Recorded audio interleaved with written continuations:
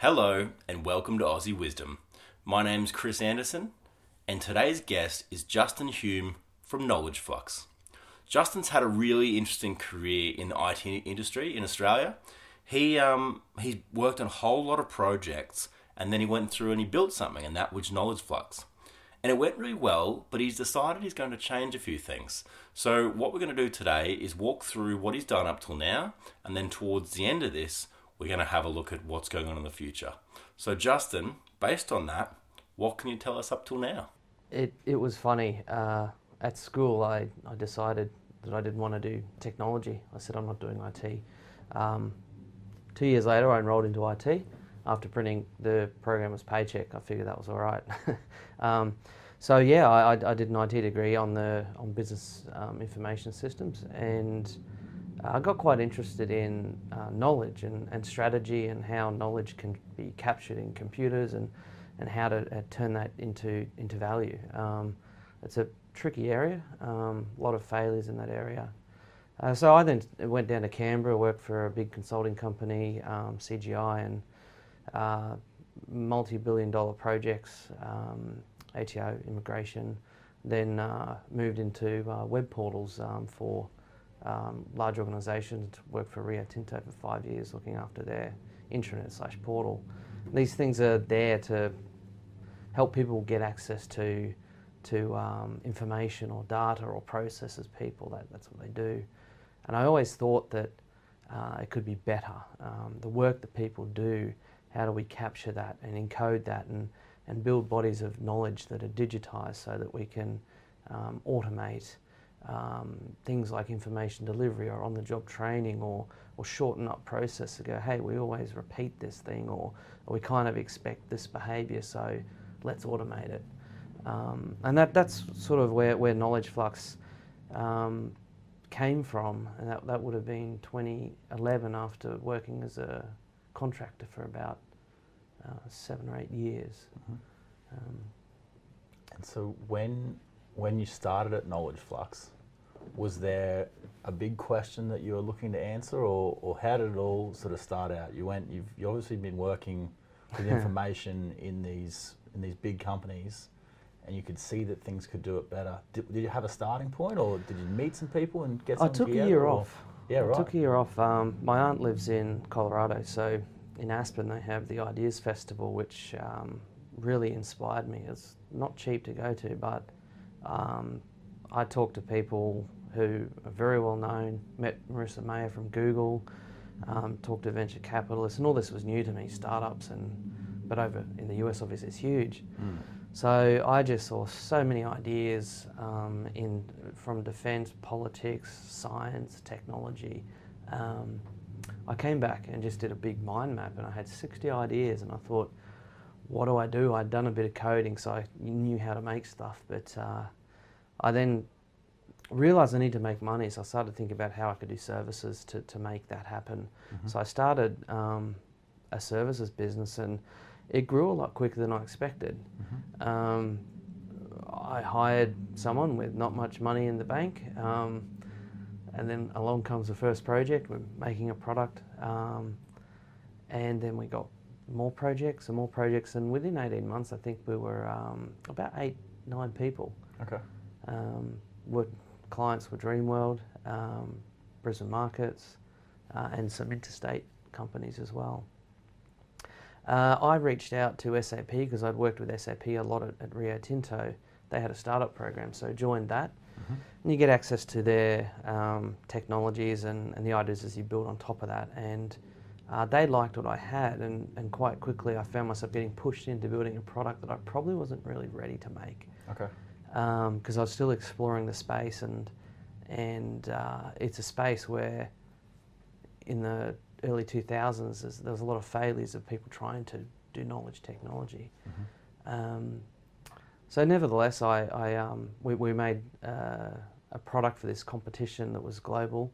It was a proof of concept, and ended up in Orlando at the SAP conference, presenting on SAP TV, mm-hmm. and we got runner-up Most Innovative Global Award. Mm. But it was quite hard to take that idea to market because it was more like how do you report on the knowledge created and generated? This is things like documents people create or consume, or it's sort of how do you measure the information consumption and creation. Okay. But it was just too hard to pull the data together for that. And so that prototype turned into a new product, which was actually, it's like an intranet. It's like a digital workspace that is designed to make it easier to find things, to work together, to see processes, to visualize the steps. And that led into that, and that sort of took us all the way through to 2016. All right. And so when you'd actually built Knowledge Flux and you'd built that product, did you also then feel that that grew quicker than you expected, or how did that all sort of look? Like, was it a case of... Yeah, look, and this is a lesson. I'm happy to share this. We took on too much cost in what really was a project-funded company. Okay. So cost being HR staff, and eventually that led to an undoing of almost an undoing of the group of companies. So happy to explain that. So the tech was, it excited a lot of CIOs. I'd presented at conferences where you have one-on-one meetings with CIOs. I'd been to 3 of those and met some mentors who are CIOs, and they sort of helped guide me and coach me and connect me. But still, we were sort of we weren't funded like a US company would be with millions of dollars. I'd hired a number of graduates, an associate professor, so we had some senior people and some junior people.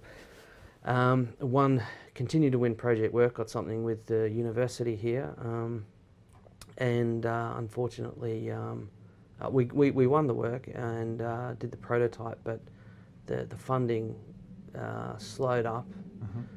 And I'd restructured the company because the university product was actually quite a cool thing, and there was 5 other unis interested in it, and it was based a bit on the core technology we were making, but because that project slowed up and because of the HR debt we had, it ended up going ahead, but it was a bit late, and I didn't know much about HR debt. Right. Every time you hire someone, there's roughly a $10,000 liability if you have to pay them out at a certain point. Okay. So, you don't learn this in an IT degree. Yeah, exactly. Yeah. Well, you probably don't learn it in a business degree either. Yeah. On your balance sheet, you want a HR liability cost. Anyway, that I was lucky that product and that company was set up in a subsidiary, and I did that because I was expecting to chase capital and funding, because I'd have one university, then I'd have another 4 universities. We'd have good regular revenue, potentially 5-10 year contracts. Yeah. So I thought we'd made it. Right. I thought it was, okay, that's it. But the opposite happened when the project funding slowed up. Took 9 months before it kicked off, and that company ended up insolvent. Okay. And that put everything on ice, and that's really been the case until really middle of this year, so started to crank things up again, and ideas for a new product. Yeah. Because the big product we were making that is the intelligent workspace. It's got a big upfront cost to get into that. It's hundreds of thousands of dollars. It needs $2.5 million to finish the product. Okay. So we're talking big money.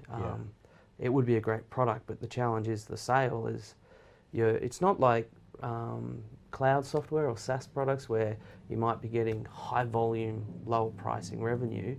This is big ticket, few sales. So there's more risk in that type of business model. Yeah. But we knew that, and we figured that was the way to go.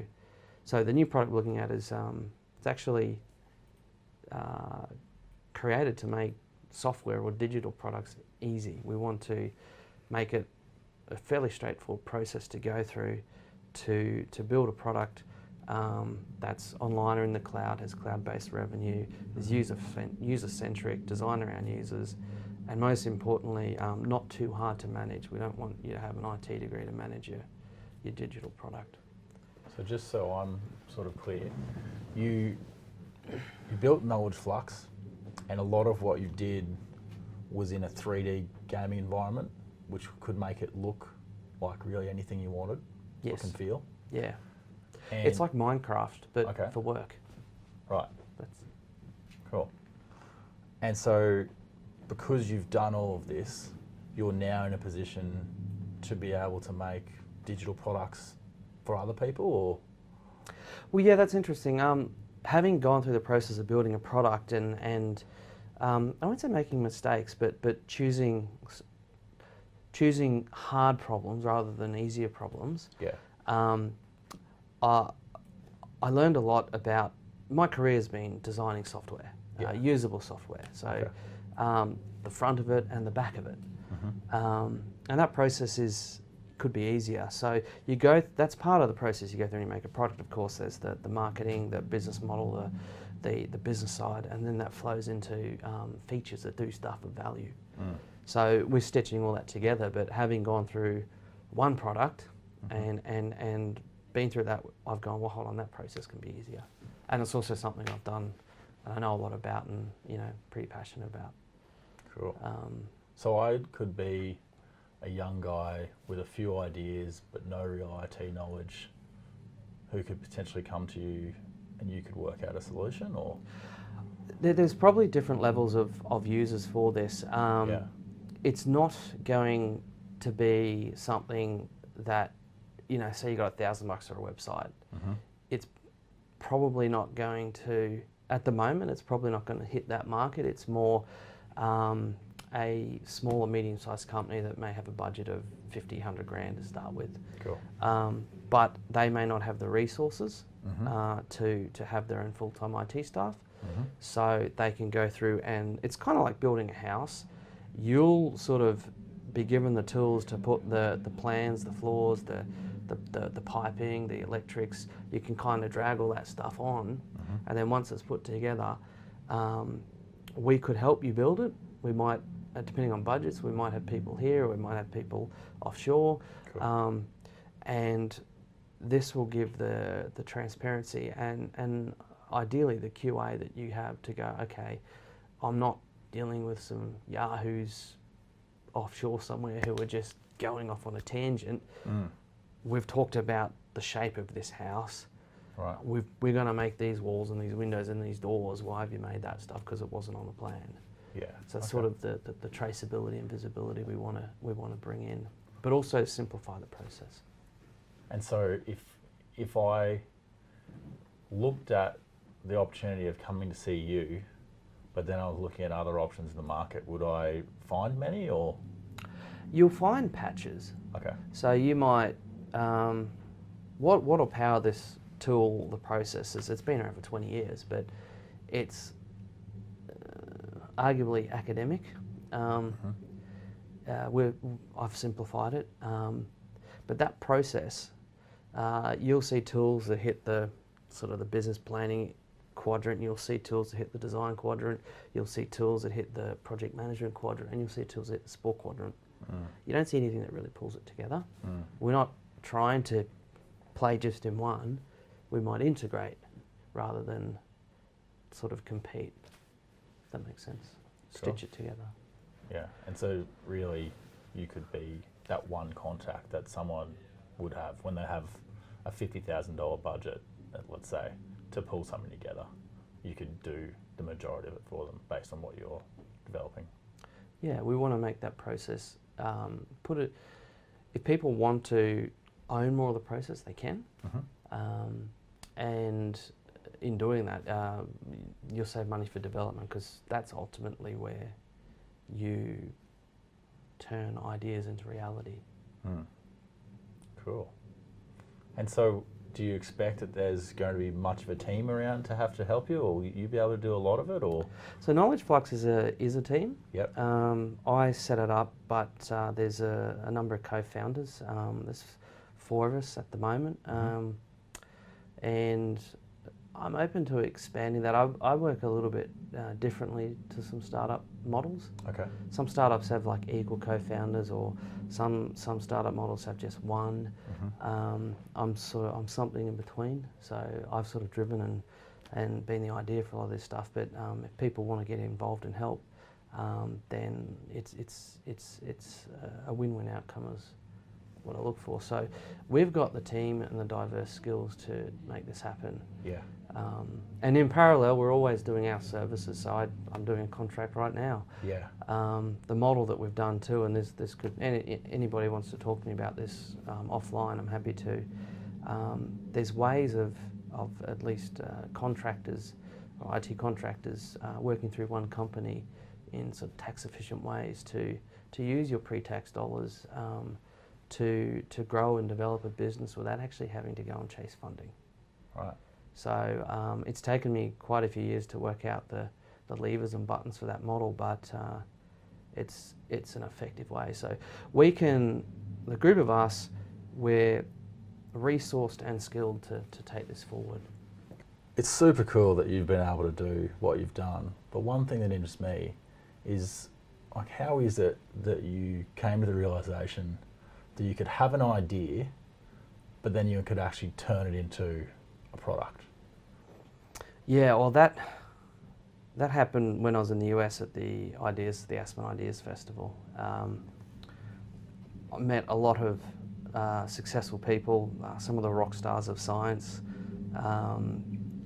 Brian Greene, the physicist, Marissa Mayer, as I said earlier. I even got a taxi home with a 4-star Army general who just toured the Aussie coast in a chopper.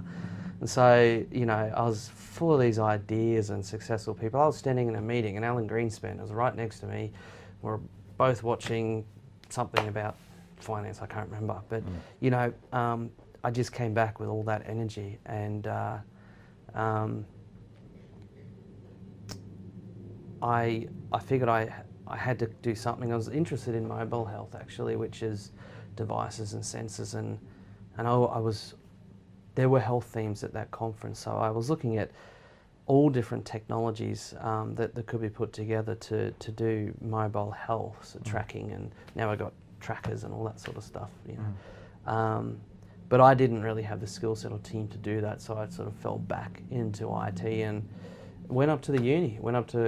Where I went to uni up at Griffith and pulled out all these books on AI and knowledge management and not just ideas, but like ways of making it happen, and started to learn about some new technologies from gaming tech. I made a game for fun, just a simple, silly little game, but I learned whole new ideas around that. So I sort of went from ideas to a little bit of research to prototyping.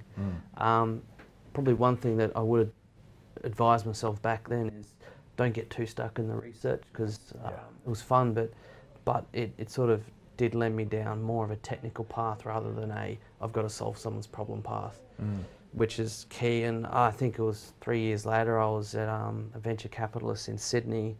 Can't remember their name, but he saw the technology introduced through a mentor. And he said, this is quite cool, it's pretty amazing, but it might be worth $1 million. And I can get another database and I can make $1 million off it. But if that database is used to improve air safety or the efficiency of how planes come and land, that business problem's worth $100 million. Right. So what you do with the technology you make is more important. Yeah. So that's another thing. You go from idea and you get excited, and something that allowed me to do it. I chose to take the risk, and because as a contractor, I just figured I won't work for a year. So I took on more risk than I probably would have preferred in hindsight, because I ended up getting a big pay cut for a couple of years, and probably didn't need to do that. This second time round, we're launching a new product without actually compromising incomes. So we're learning how to be more efficient and leaner, and essentially there's no need to bring up your overheads until you got some revenue from your product. So we had an office in the city. Yeah. Didn't really need it. It helped, but it wasn't critical. Yeah. And so, obviously we're in Brizzy. You've got a Brisbane-based startup, but the initial ability to make that idea happen came from the US, where, as we know, there's just a mentality there where we just make things happen.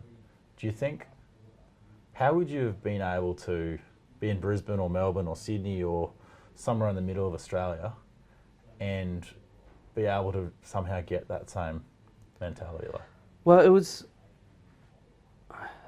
when I left Australia, I think River City Labs had just started. So Steve Baxter, hands down to that fella, having pioneered, at least in Brisbane, I think Sydney and Melbourne had startup things, already going. They might have been a few years ahead. But Steve did it in Brisbane. He brought, he brought the land up that the ideas were able to nurture. And so I was one of the first companies, not the very first, but within the first 12 months into River City Labs. I think there's about 20 companies when I went there. And that ecosystem was very supportive. A lot of people with ideas, some people doing stuff, some people failing. And I know a lot of companies that were around me then have failed. We've kept on, but that's really only because of the services. It's not because startups are about products, not really services. So, I think the infrastructure is here now. So there's less reason to go, well, why not? Yeah. Oh, that's cool. And so Ecosystem, startup ecosystem is up and running now. Yeah, and obviously we're in a global world. There are people with these skill sets elsewhere. How do you then tie in globally, and would you want to? I've learned the lesson. The answer is you generally don't want to. Okay. Generally. So when I started, one of my colleagues worked for an Indian company. Okay. And I just reached out to, because I knew a lot of Indian developers, I reached out and found myself in Bangalore talking to some people I'd been online chatting about and bouncing ideas and looking at code they've written. And so, I found myself in Bangalore and jumping off a train and then on the back of motorbikes through peak hour traffic and all sorts of smells. And that was a really cool adventure, but ended up setting an office in Bangalore. Okay. A bit before its time again, but we shut that down 18 months later, and we were finding it was more efficient to use local people, especially for services. You can charge, like you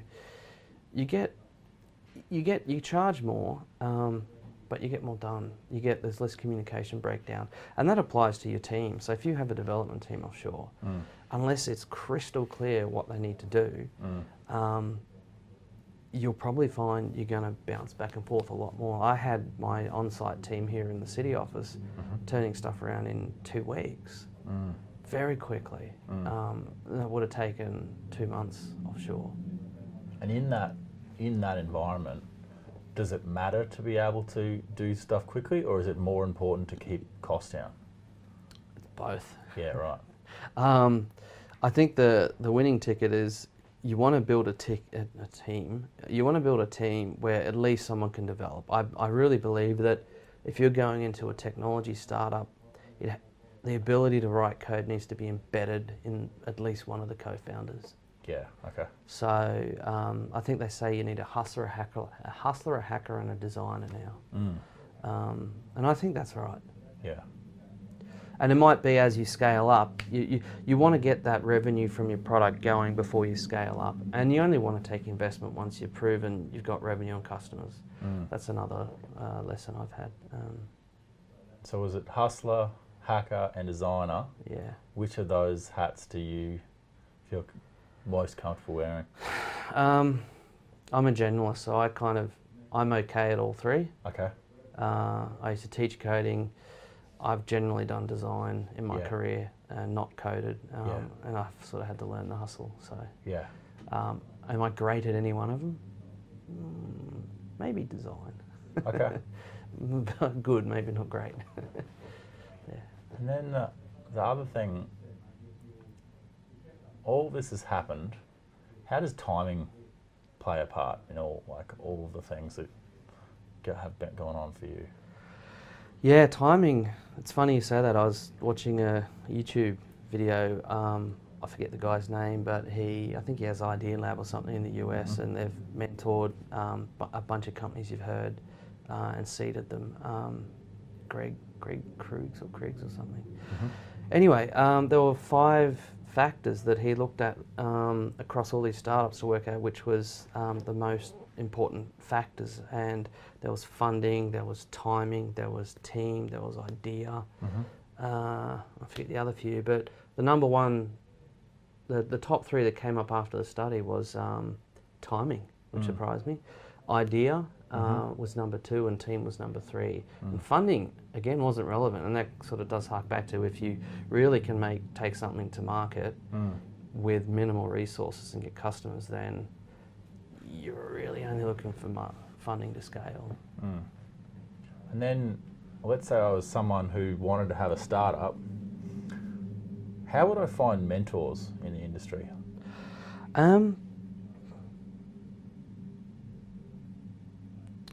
So I'm always happy to have a coffee with someone. I found that people are often out there to give time. Yeah. I've had coffee and meetings and regular meetings with people who sit on big company boards, people who now own their own 700 strong companies. But that's a little bit through the network. River City Labs and like Little Tokyo and those sorts of places, they've got networks and mentors now. So part of the ecosystem, I do believe, is they talk about failing and you learn from failing, and some people don't get funding until they've failed. I think there's a lot of value in that. So Brisbane, to me, if there's been a wave of startups, I think we're in a second wave or maybe a third wave. Draw a start wherever you want, but to me, I saw a wave a few years ago, and now more people are doing it. And I think you should be trying to find the people who have been in that first wave, or even earlier, their own businesses. Yeah, cool.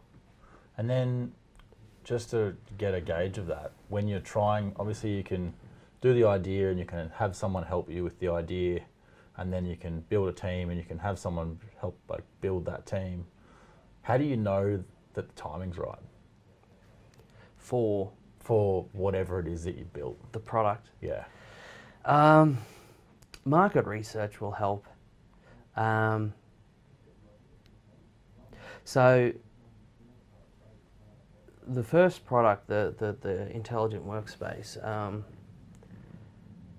in a sense, that was after the knowledge management wave, which was the early 2000s. Okay.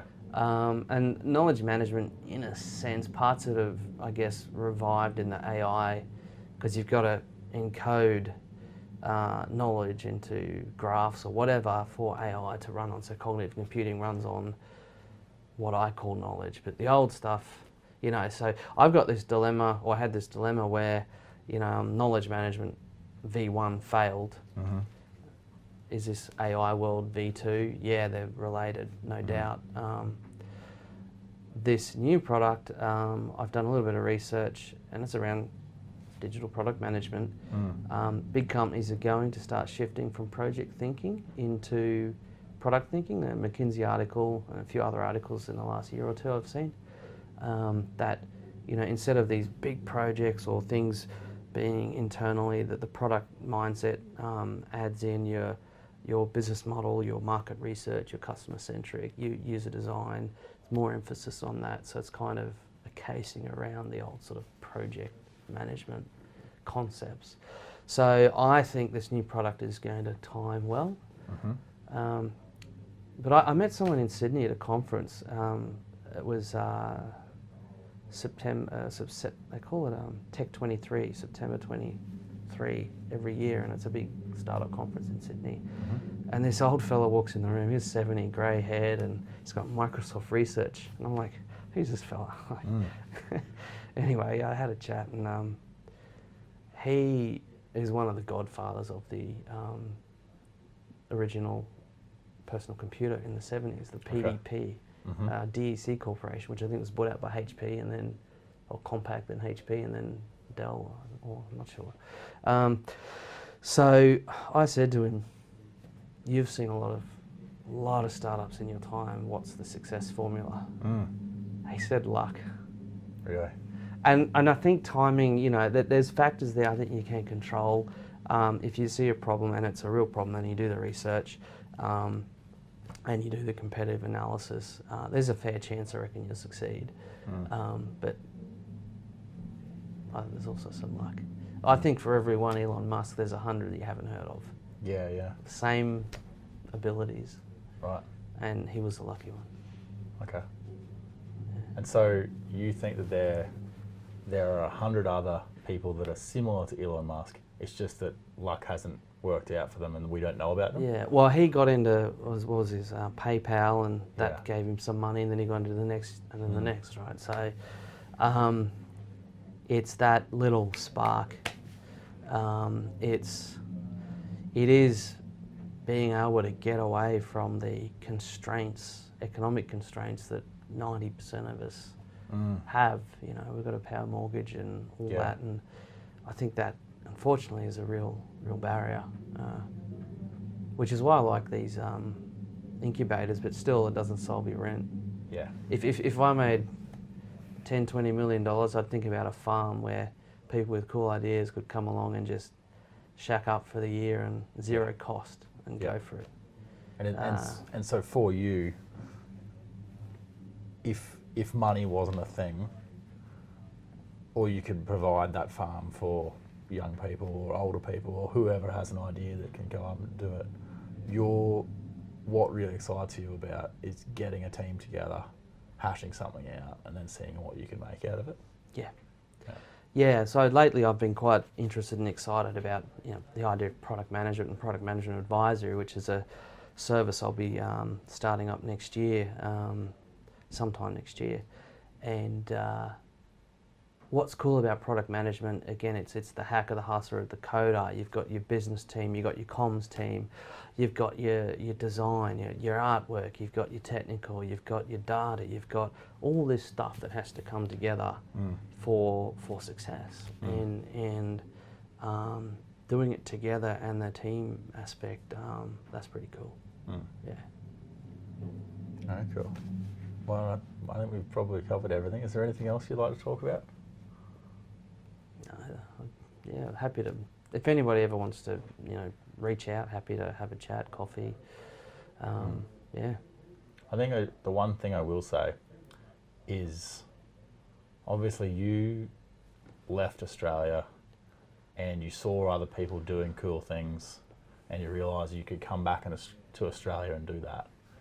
And one of the reasons I've set up this series is because I don't think we, as people who've grown up in Brisbane, get the opportunity to see other people in Brisbane doing amazing things. Or we don't necessarily get the opportunity to go overseas and witness what's possible. So I think that was the case when I started Right. on this journey, and I think it was just changing. So I think the message I'll put out there now is get out, join Silicon Beach on Meetup. Silicon Beach on Meetup. There's a number of meetups where there's people starting companies or they've got ideas, they're socialising them. The conversations are about, you know, pitching and raising capital. They can be premature, but the ecosystem is there now. Right. So first, you know, there's nothing stopping Friday after work, go to one of those functions, drop into a River City Labs or a little Tokyo, Lismore, the capital. Go to those functions. You'll meet people doing it, and there are people now who are selling their companies. So I know someone who's just sold their company to Deloitte. I know of another company that's been sold for $31 million to Accenture. Okay. And these are Brisbane companies. Yeah, cool. So, and I know there's other startups in Brisbane that are doing well now. I can't recall them. So, it's here. The other side of that is, obviously you've got an IT background. A lot of people that work in IT spend a lot of their time online. Do you think you would have met the same people or found the right opportunities if you tried to do it all online, or did you need to meet people in person? You've got to learn how to network. Yep. Yeah, when I started, I was a bit awkward. Okay. Needed to have extra few beers to get around, right? Yeah. But now it's standard. Yeah. So yeah, you can't do it on. You got to develop those skills if you're going to be a founder. Right. Well, I think the cool thing coming out of that is that this is Beers with Mates Mentors. I run a monthly meetup called Beers with Mates on the first Thursday of every month. And I actually built that because I'd seen something in Canada when I lived in Toronto. I'd never seen it like it before. It's a pretty simple idea. It's just some interesting questions in a group of people. But he was trying to build it towards a business model, and the business model didn't necessarily work. So it was something that he just let go. And I came back to Brizzy and I went, you know what? I could do the same thing here because the underlying idea was good. And what's really cool now is I'm seeing that come into fruition. And it's not to make money. It is just to have a good group of people get together. And it's pretty cool when I know that one group of my mates meets another group of my mates and we all get along and have an interesting chat over a few beers. So obviously the flip side of that is if you feel like you're uncomfortable, obviously you're going to need to learn to network, and it's easier if you're amongst sort of friends and friends. So that's kind of the whole point of that event. And if you've got an idea, well, that sounds like a great event. Yeah, thank you. If you've got an idea, you start to socialise. Like, don't give all the secrets away, but socialise it. Yeah. Yeah. And do you find at that point where you have an idea and then you talk about it with someone else, other things come up for you? Or is that some of the way that you do your thinking, or are you best on your own thinking about My those stuff, things? so the first product was ahead of the curve. Okay. So I had a lot of trouble talking to people about it. And that might actually be a red flag. Okay. If you can't talk about it. Yeah. So I constantly was trying to explain what this thing did. Yeah, right. And even after years of it, I'm better now, but I still haven't nailed it. Okay. So I think the second product, it's a lot easier. I explain it and people go, oh yeah, I get that. Oh, what if it did this? Oh yeah, good. Yeah. Cool. So definitely. I mean, that's one of the things. It's when you do your minimum viable product, you got to know your customers and you got to validate with them. You got to validate early, and that is, you can validate an idea. You could then draw something on the back of a notepad, a screen, and then validate that. You don't have to spend tens of thousands of dollars on code. I haven't done this, but I've got friends who just throw up a website with some questions and some ideas, and then they SEO it, get the ranks, and people who are looking for something to solve that problem, they've got the data there. Really? Yeah. So I'm like, that's cheeky, but Yeah. you haven't made the product yet, but you're promising it. But it's really a market survey, so. Cool. Well, Justin, thanks very much for your time, mate. No worries, I really Chris. appreciate it. Yeah. And I look forward to seeing what's in store for you in the future. Yeah, cool. Oh, and if people do want to reach out, what's the best way to find you? You'll find me on LinkedIn, Justin Hume. That's probably the simplest, and from there, emails, phone numbers. Awesome. Yeah. Very good. Thanks again.